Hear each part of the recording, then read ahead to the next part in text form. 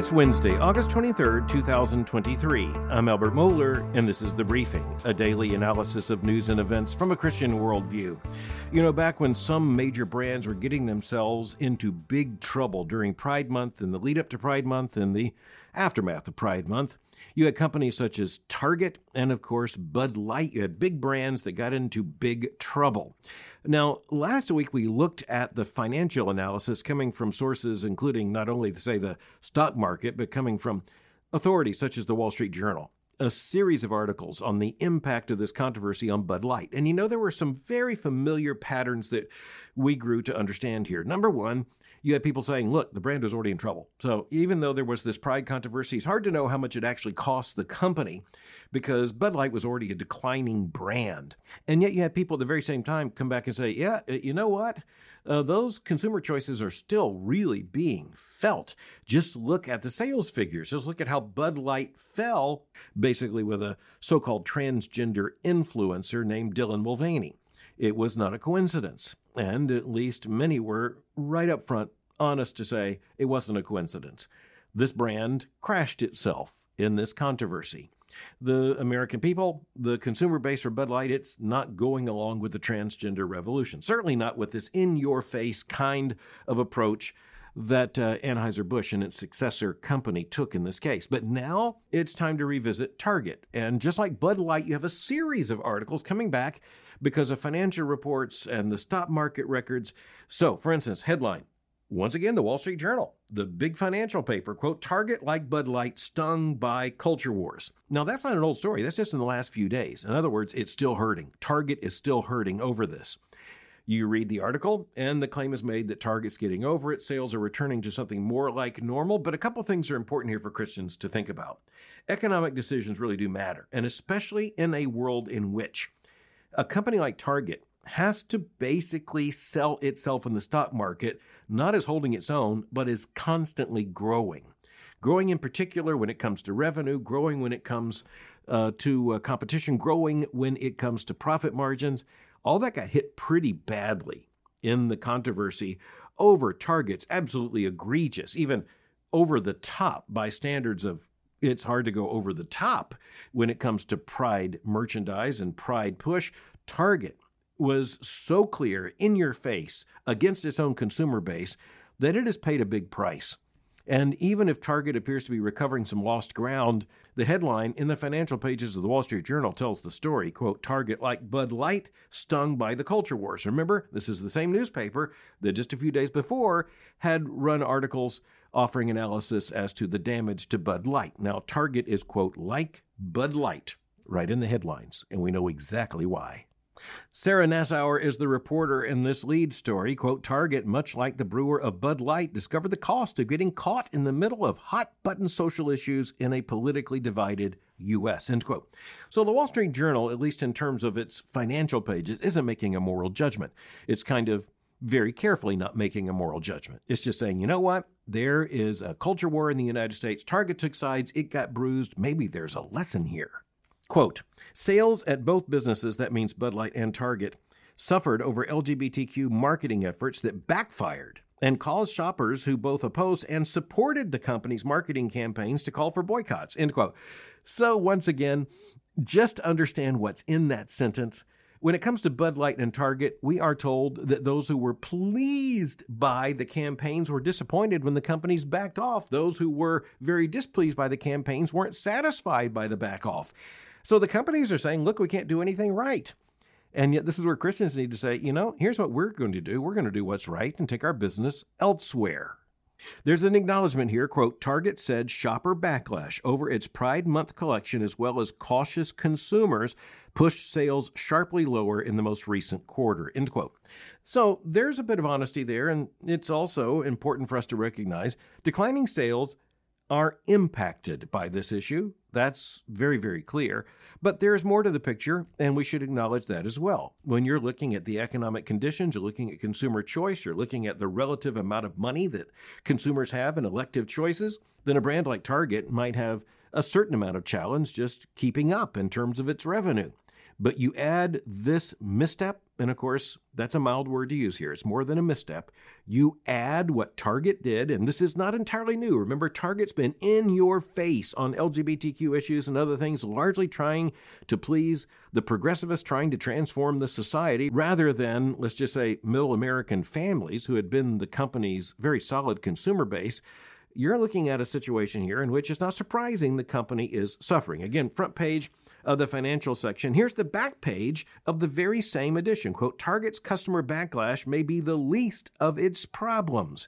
The article saying, Target may get past the Pride Month issue, but their basic business model is now at least in question. The back page article in the paper says this, quote, there are two important questions now around Target: how lasting the impact of the shopper backlash will be, and whether the company, which leans heavily on more discretionary items, can retain market share among price-sensitive shoppers, end quote.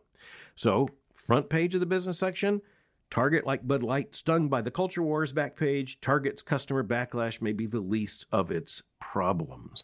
In any event, in worldview analysis, all of this turns out to be pretty relevant and important.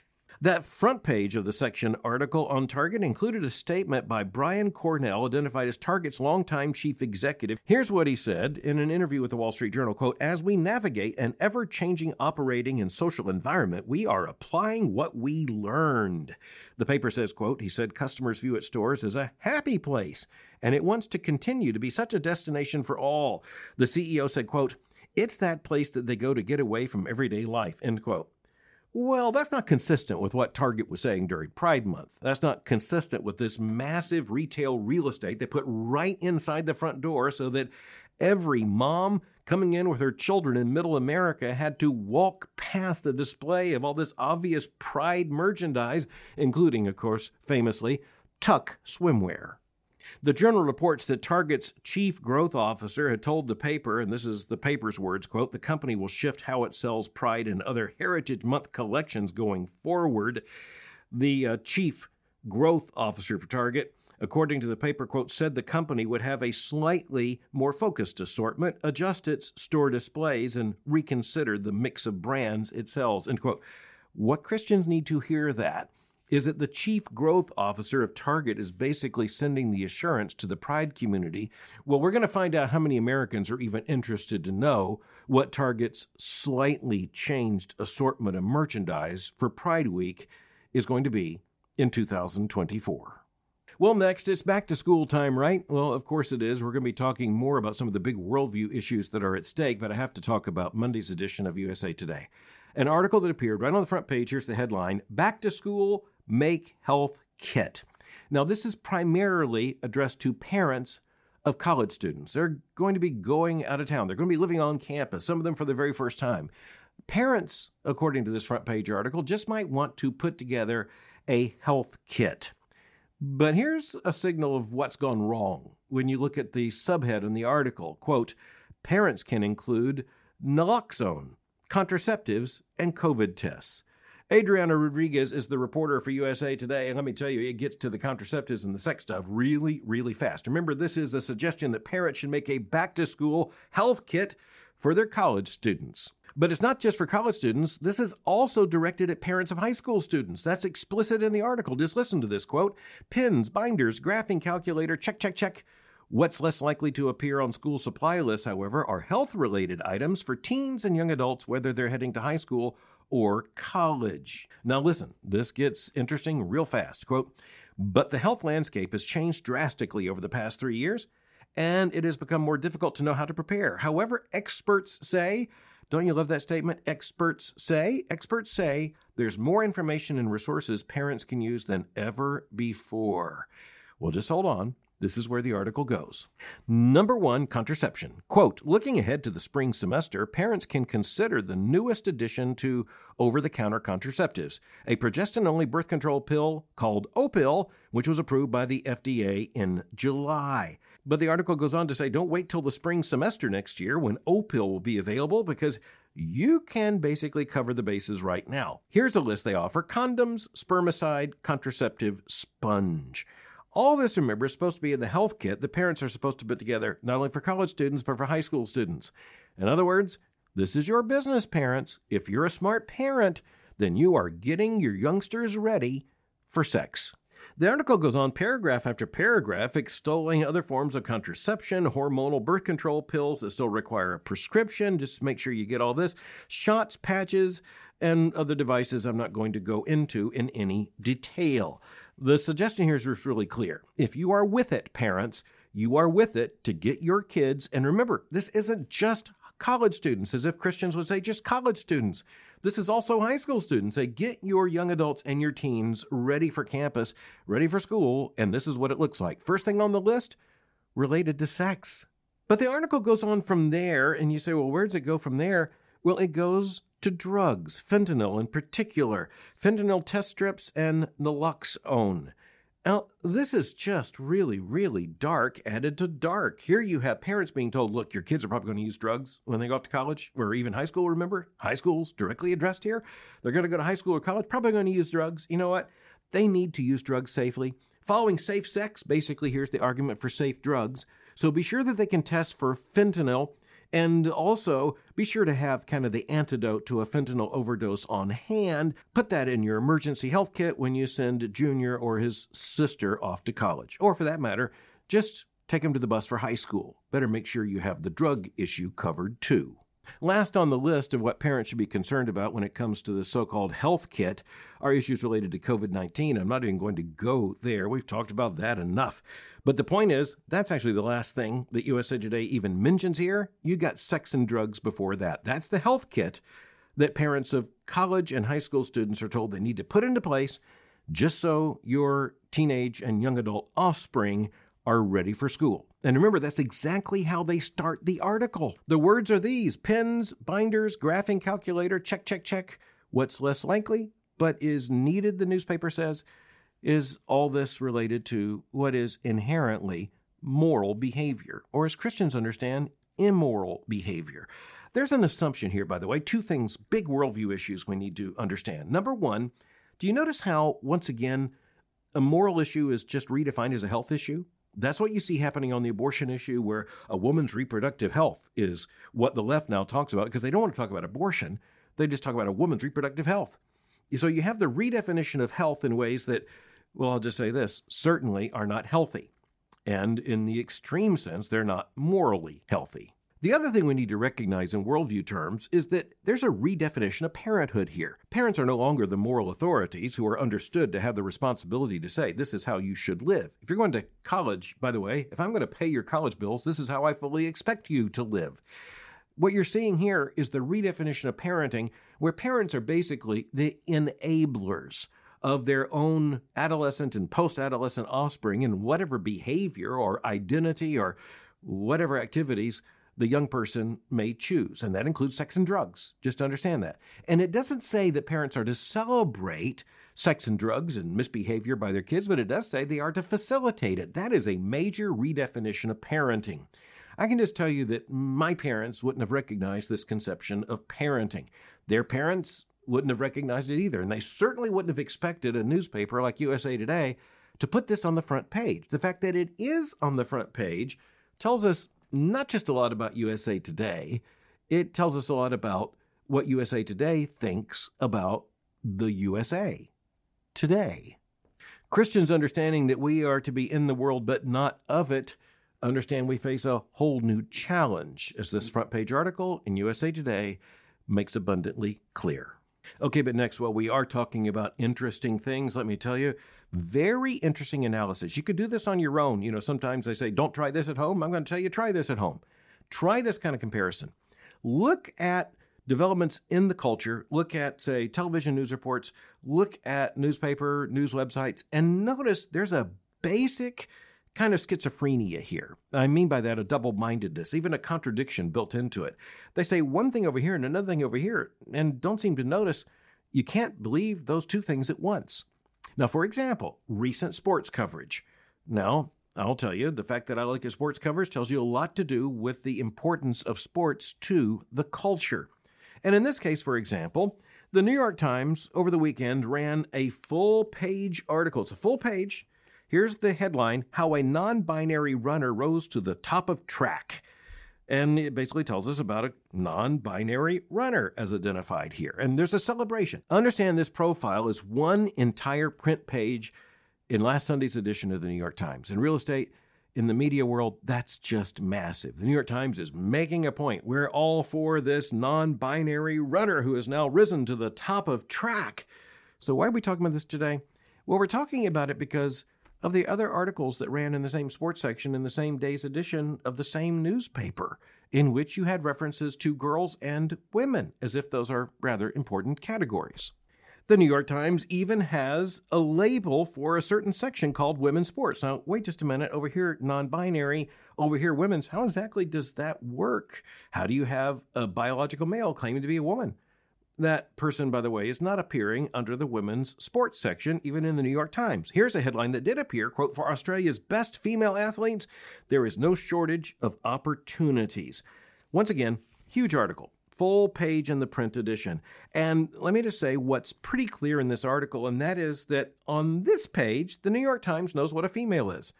That's just kind of instructive. On page 26 of the print edition, the New York Times knows who a woman is. On page 27, one page later, they seem to have lost the knowledge.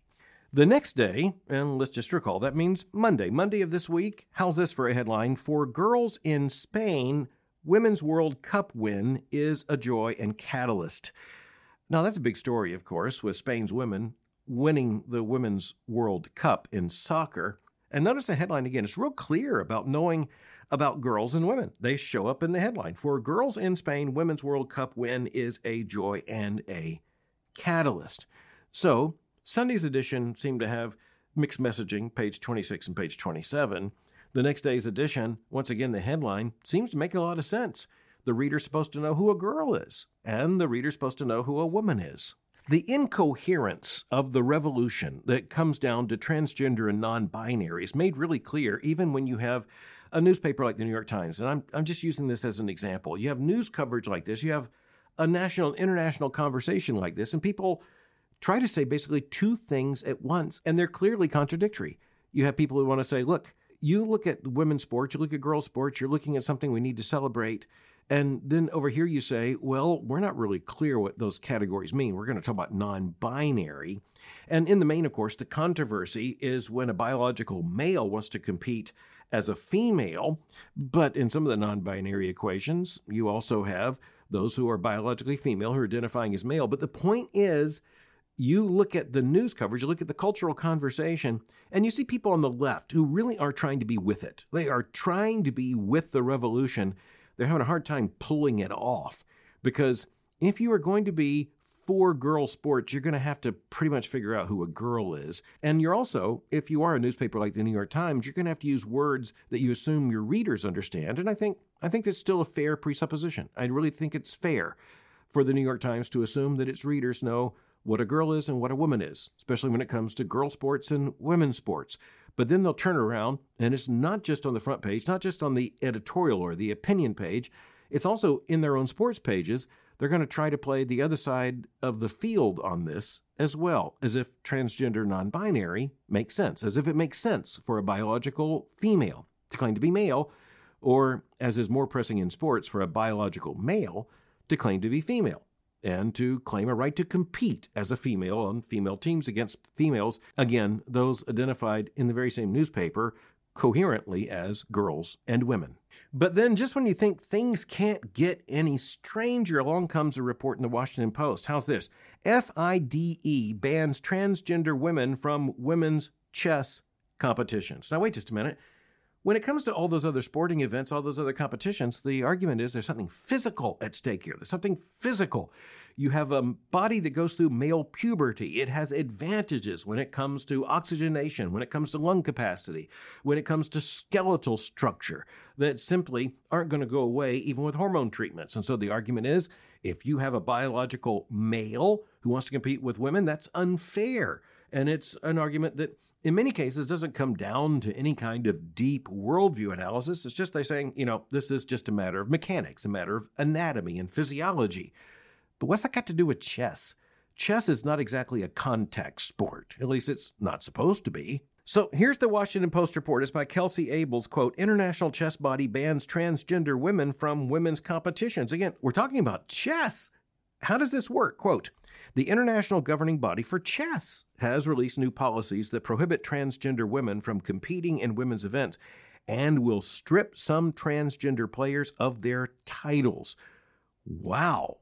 These are fighting words. Quote, under the new guidelines from the International Chess Federation, known by its French acronym FIDE, individuals who transition from male to female have no right to compete in official events for women until further analysis is made, which could take up to 2 years. Additionally, the report says, quote, if a player holds titles in women's categories and transitions to male, the women's titles are to be abolished, while if the player transitions from male to female, the titles will remain. End quote. So seriously, this is the new policy of the International Governing Body for Chess. It says that it's not just a matter of going through male puberty when it comes to oxygenation, lung capacity, skeletal and muscle development. It's also about chess. So how exactly is this argument being made? Now get this. Here's how the argument's being made. There might be, the chess authorities are investigating, there just might be an inherent biological male advantage when it comes to chess. Now, what would that be? It's not shoving the piece across the board. We're not talking about a contact sport. What are we talking about? We're talking about strategy as it plays out in the game of chess. It turns out that the vast majority of highly ranked chess players are men, are males, teenage boys. It turns out that it's a lopsided competition in chess. Now, the Center for Trans Equality doesn't like this.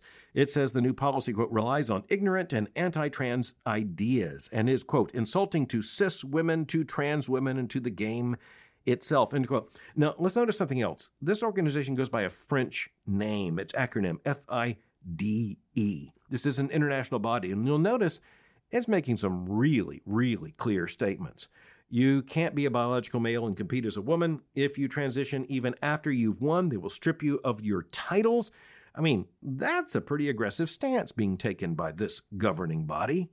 Richard Pringle, in the article identified as a professor of sociology and education who studies gender and sexuality, says this, quote, there's not that physicality dimension to chess. It's a game of strategy. He opposes the policy. He says, quote, it suggests that males are somehow strategically better. It's not just transphobic, it's anti-feminist too, he said of the ban, quote, adding that it was likely a political decision rather than an issue of fairness, end quote. Now, there have clearly been outstanding female chess players, both girls and women.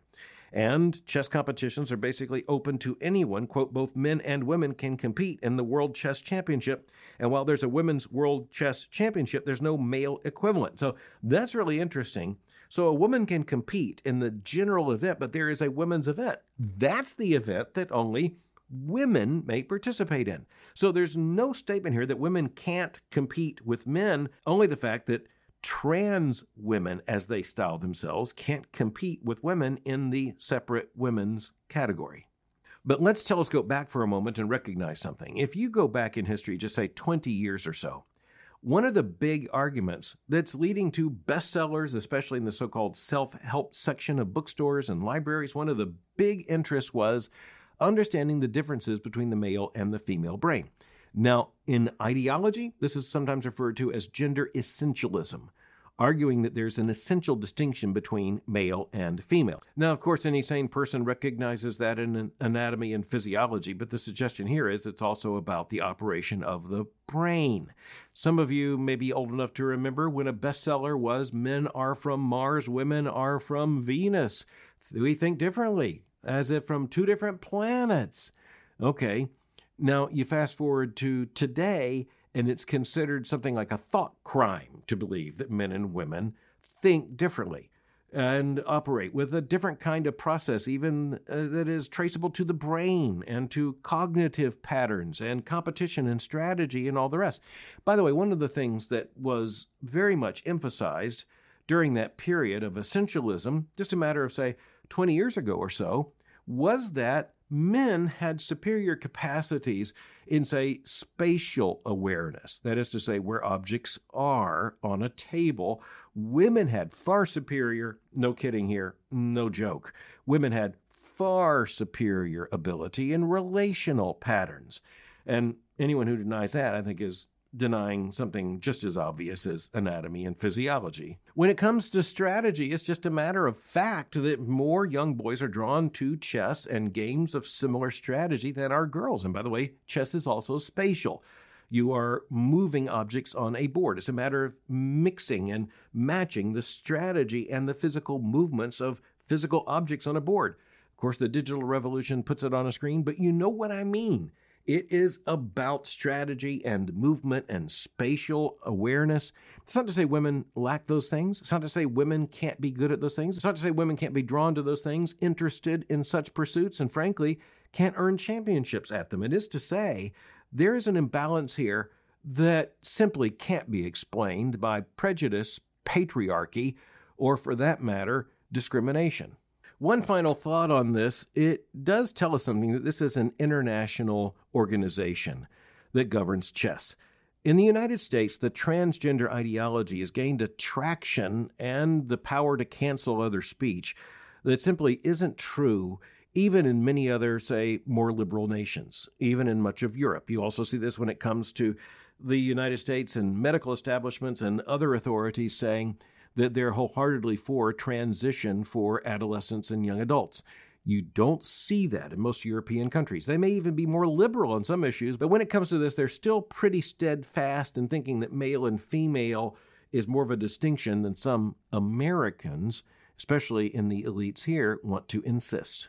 So many people want to argue that there's no essential distinction, no essential difference between men and women, or if there is, it's merely anatomical, and that can be corrected. You have this chess body that now comes back and says, even in the face of that pressure, in the face of that revolution, in the face of that ideology, basically dares to say, at least for now, checkmate. Thanks for listening to The Briefing. For more information, go to my website at albertmohler.com. You can follow me on Twitter by going to twitter.com/Albert Mohler. For information on the Southern Baptist Theological Seminary, go to spts.edu. For information on Boyce College, just go to boycecollege.com. I'll meet you again tomorrow for The Briefing.